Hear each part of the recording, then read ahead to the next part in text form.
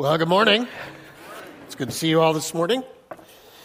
In these 2 weeks that bridge the new year, we're wrestling with the idea that if we want to improve our life, if we want to improve our relationships, if we want to improve our relationship with God, the best option in front of us may not, in fact, be adding something to our lives.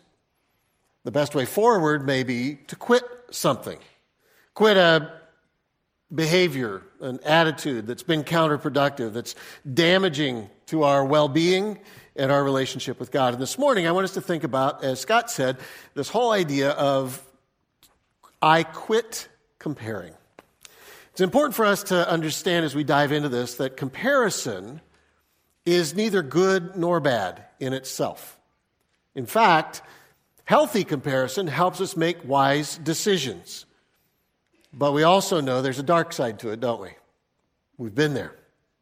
Much of our unhappiness in life comes from unhealthy comparison. When I begin to compare my life to yours, my family to yours, my children to yours, my job, my success, even my vacations to yours. And before we realize it, we can be caught in a comparison trap. Far too often for us, unhealthy comparison is the gateway to jealousy and envy. And if it lingers too long in our hearts, it can create this bitter spirit within us where we start asking questions like, why should you have that when I can't? Unchecked comparisons that are unhealthy will rob us of our joy. They'll kill the peace that is in our heart. And it can make us arrogant when we succeed and depressed when we don't. The consequences of that kind of comparison may take time to show themselves, but they will come if we linger there. Solomon described that comparison this way.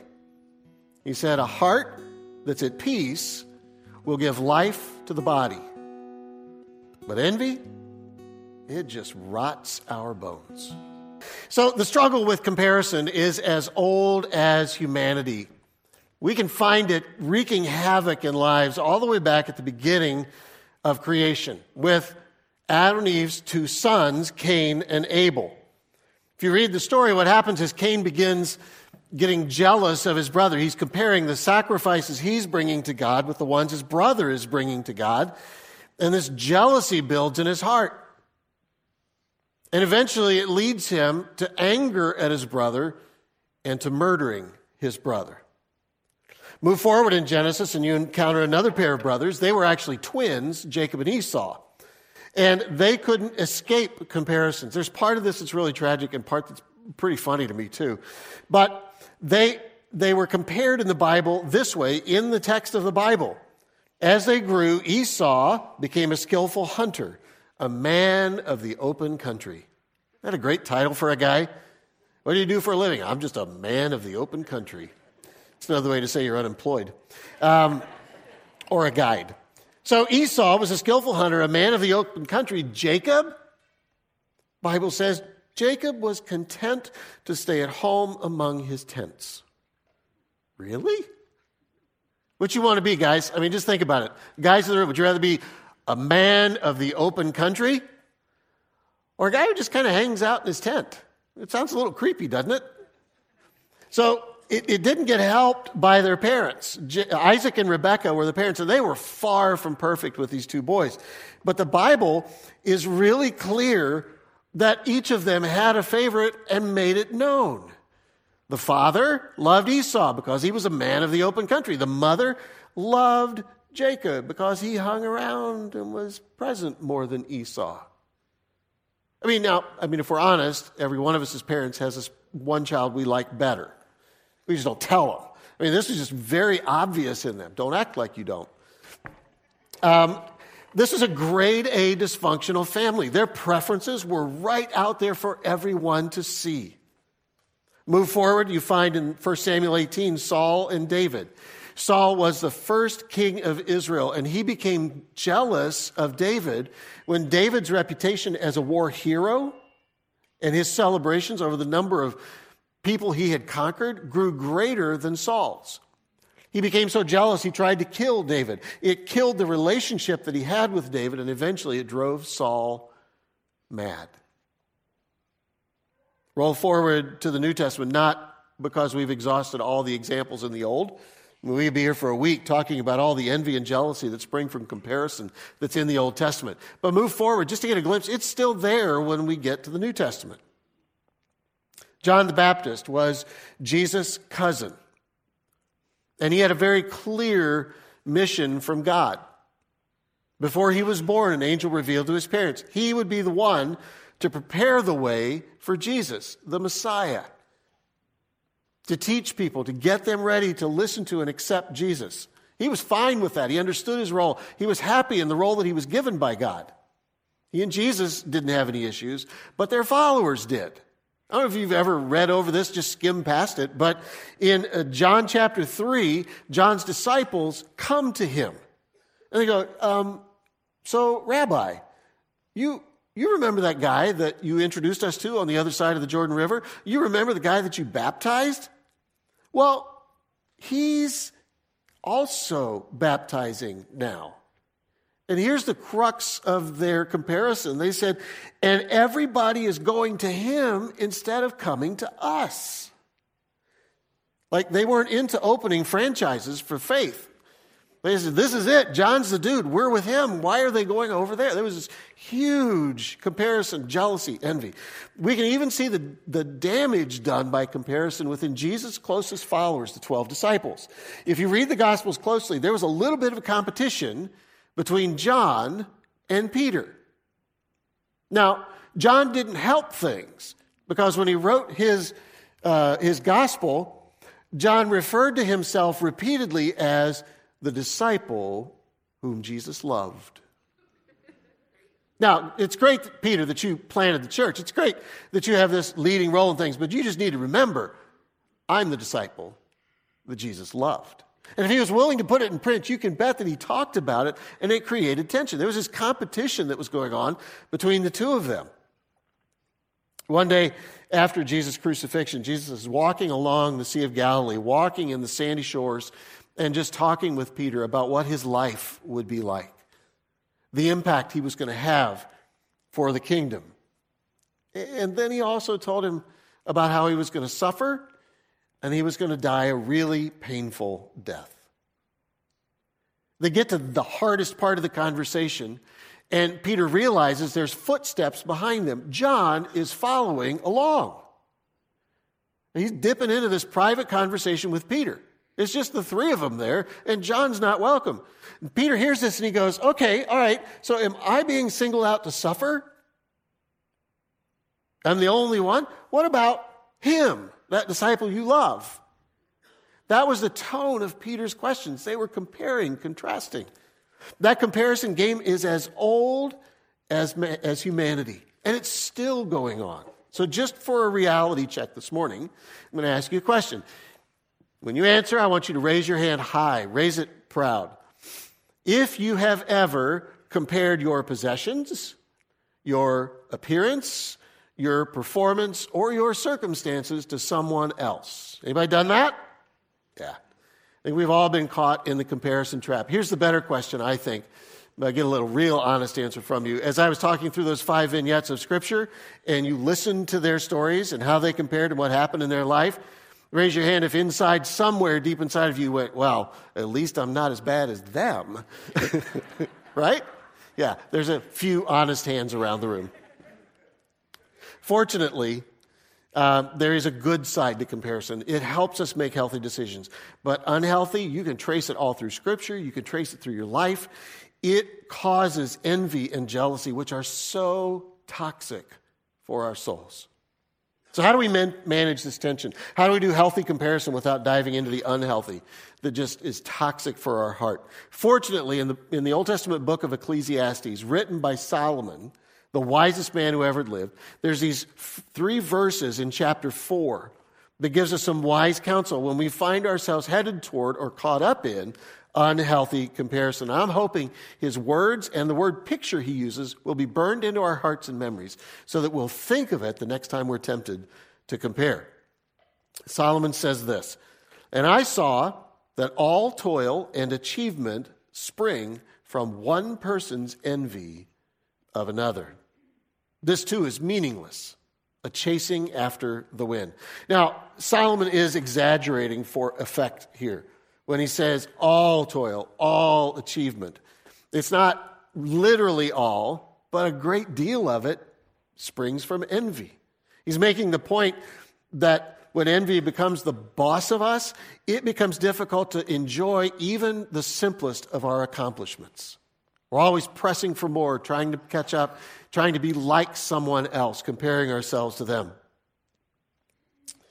As I was thinking about this idea of comparing, I wondered, what was the earliest memory that I had of comparison? And it took me right back to fourth grade. That was when they instituted a national testing standard that not every school adopted, but ours did. It was called the Iowa Basic Skills Test. Anybody remember those? Yeah, there's a lot of pain in this room. Yeah, so I was shocked. I Googled it this week. I was shocked to find out it's still going by basically the same name and still being used in school systems today. Now, they've changed it. They've obviously dumbed it down, for this generation. But our generation excelled. Sorry for that comparison. That was not healthy. The goal of the test was admirable. So the goal of the test was to see if there are individual students or if there are classrooms or even whole schools that are not performing well.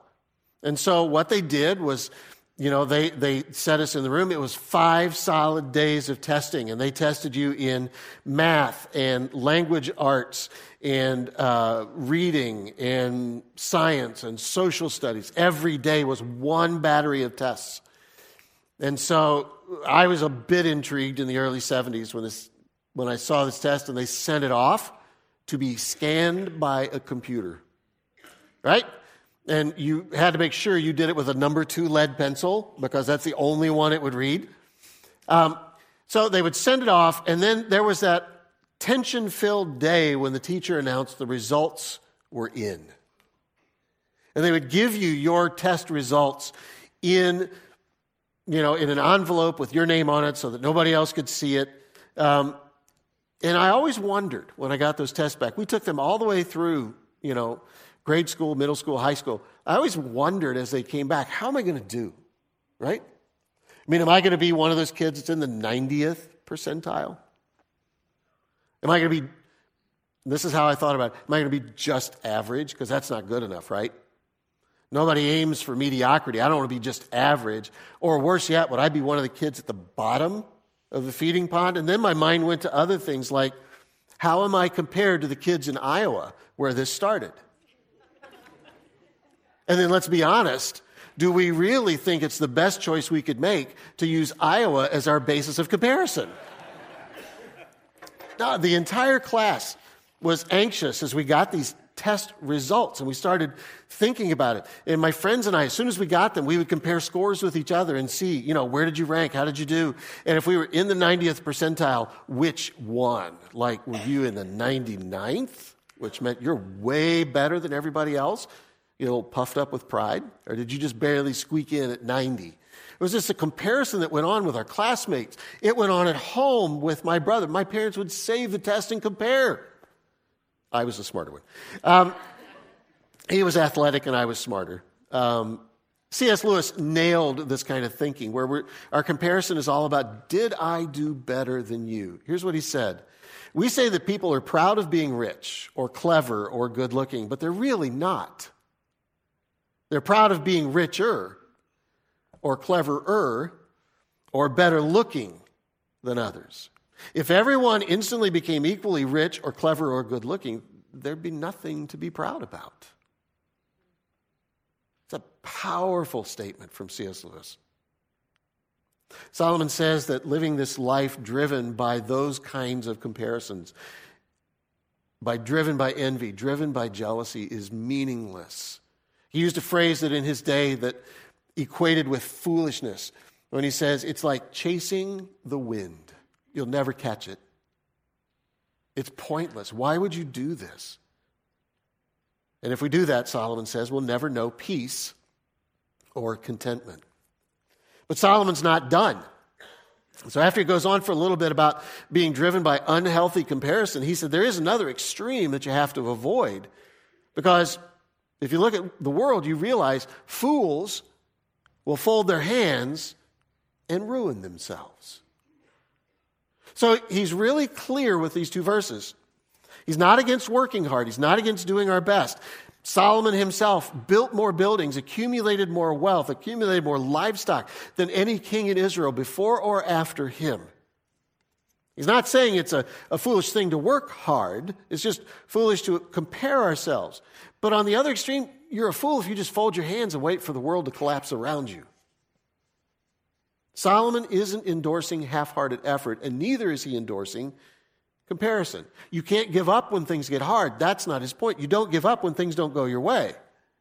Solomon is simply advocating for this healthy middle ground where we're not being lazy and we're not chasing the wind.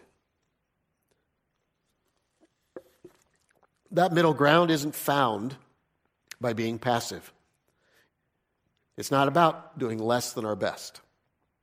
That middle ground is not, by the same token, found by stressing ourselves out, trying to be something or someone that God has not created us to be. And then Solomon anchors this image of what happens in the human heart when we get into this unhealthy comparison. I love what he says here. I hope this is what burns in our mind. Solomon says, it's better to have one handful with tranquility than two handfuls with toil and chasing after the wind. Tranquility is an old word. We don't use it much anymore. Essentially, it means contentment, satisfaction, peace. It's better to have one handful of satisfaction and peace than it is to be chasing, manufacturing, photoshopping our life. Tranquility is a place where we know we've done our very best. And when that happens, we can lay our head on the pillow at night and sleep soundly. We gave our best. We left it all on the field. Solomon's deepest point here, though, is this. Less is more when it leads to peace. Less is better than grasping and striving and pretending. Solomon is clearly challenging us to think deeply about our lives. There's a huge difference between someone else's success inspiring us to do great things and beating ourselves up because we're not where they are. If comparison makes us feel worthless and demoralized, if it leaves us full of envy and jealousy, then we've moved from comparison to envy itself, and we're in an unhealthy place. I think it's harder today than it's ever been to avoid this idea of comparing our lives to someone else. Social media is fantastic. I'm not saying social media is bad, but I'm saying it can have an unhealthy influence on us. Social media encourages us to post cleaned up posts, sanitized versions of our life. Only our best days, not our worst. Only our successes, not our struggles. Because we'll post about a great day with our family, but we won't post about the argument we had the night before. Right? I'm not advocating that we post all the gritty details of our life on social media, because you and I both know when we have friends on Facebook that do that, we unfollow them for 30 days just to see if they can clean their toxicity up. And eventually we unfollow them and unfriend them. So I'm not advocating we post every struggle on social media. That's not appropriate either. But I just want us to realize how dangerous it is, how damaging it is to compare the raw reality of our own worlds with a life on social media that's been highly fictionalized, sanitized, and touched up.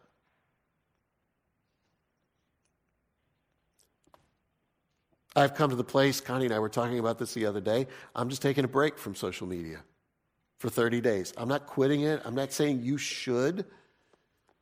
I'm just taking a break. Because some of it's gotten toxic. And I'm just going to leave it alone for a while and see what happens to the peace and the contentment that's in my heart. Here's the thing we have to wrestle with. Are we enjoying?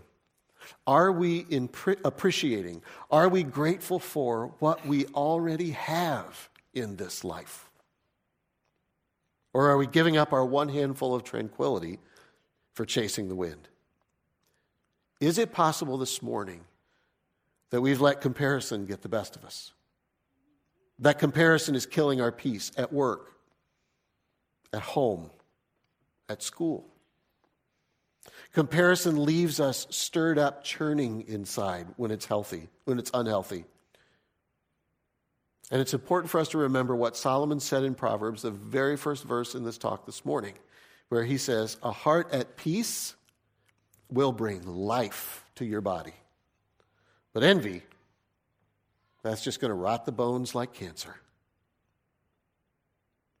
You know, for me, one of the best ways that I've found to fight unhealthy comparison in my life, to keep me centered on what's really true about my life, is to periodically just do a gratitude journal. Now, this is not something I do every day. It's not something I do every week. It's every couple of years. And I want to invite us to do that this morning because I feel like the best antidote for this unhealthy comparing in our lives is to focus on what we've already got and be grateful. So I'm going to ask you to engage in this exercise this morning for a few minutes. We're providing some quiet space here for you to do that. And the way it works is you just pull out a piece of paper. You can grab the back of the program where there's some blank space. You can pull out your phone and open an app that gives you a clean page to write on. I don't care if it's a Word document or a note or what it is. Just don't go to social media and start posting this today, okay? It's also an exercise I'm going to ask you to do alone. Don't look over at your spouse, your friend. Don't look at the people around you and compare your list to theirs. That's not helpful. Just find some space and start writing down the things that you're grateful for. No judgment. What are you grateful for today? So before we start, I want us to just take a deep breath, okay? Let's do this with me. Just breathe in deep and breathe out. Just relax. Let go of whatever you were thinking about that you have to do this afternoon, work next week. Let all of that go. And in this moment, focus in on what you've got that you're grateful for. It might be an opportunity that comes your way. It may be a gift you've been given over the Christmas season. It could be some aspect of God's creation, the oceans, the mountains.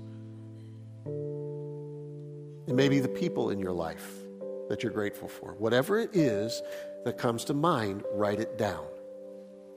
And the goal here is to try to come up with 10 things. If you come up with 10, move to 20. It's not a competition, but just keep thinking, what is it, God, that I need to be grateful for? So I'll give you a few minutes to do that right now.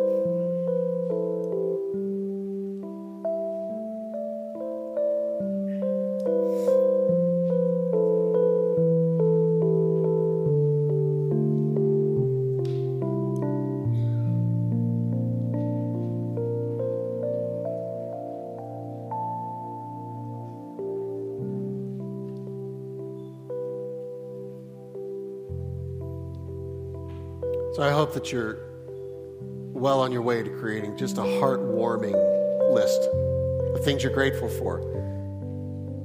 I went back and reviewed a list from a few months ago that I'd created this week. There's some wonderful things on it. I'm grateful most of all for God's grace. That's a given. I'm grateful for my 15-month-old grandson's laughter. I'm grateful for fresh fallen snow in December. Not so much in January and February. I'm grateful for long naps by the fireplace, for the smell of spring rain, for second chances. I'm grateful for Christmas morning and the joy that's there. I'm grateful for warm towels and slow mornings. I would encourage you to keep this list with you. It may be best to put it into some electronic device, a tablet, a smartphone, computer, so that you have it with you at all times. And when something comes to your mind this week, just add to this list. Try to find 100 things that you're grateful for. We need this exercise. We need to focus on gratitude as the antidote for the comparison that's so rampant in our society. And in spite of our best efforts, comparison will sink in. And when it does, pull out your list, review it. Gratitude clarifies our focus. It breaks through our feelings of insecurity and envy. Gratitude draws our focus then to how much we already have rather than what we don't. It drowns our urge to compare our life, our work, our family, our home. Gratitude helps us celebrate other people's accomplishments and truly be inspired by their life instead of being envious. And when we do this work of quit comparing in being grateful, our hearts will be filled with the peace that Solomon describes in Proverbs. A peace, he says, that will bring life to our weary bones.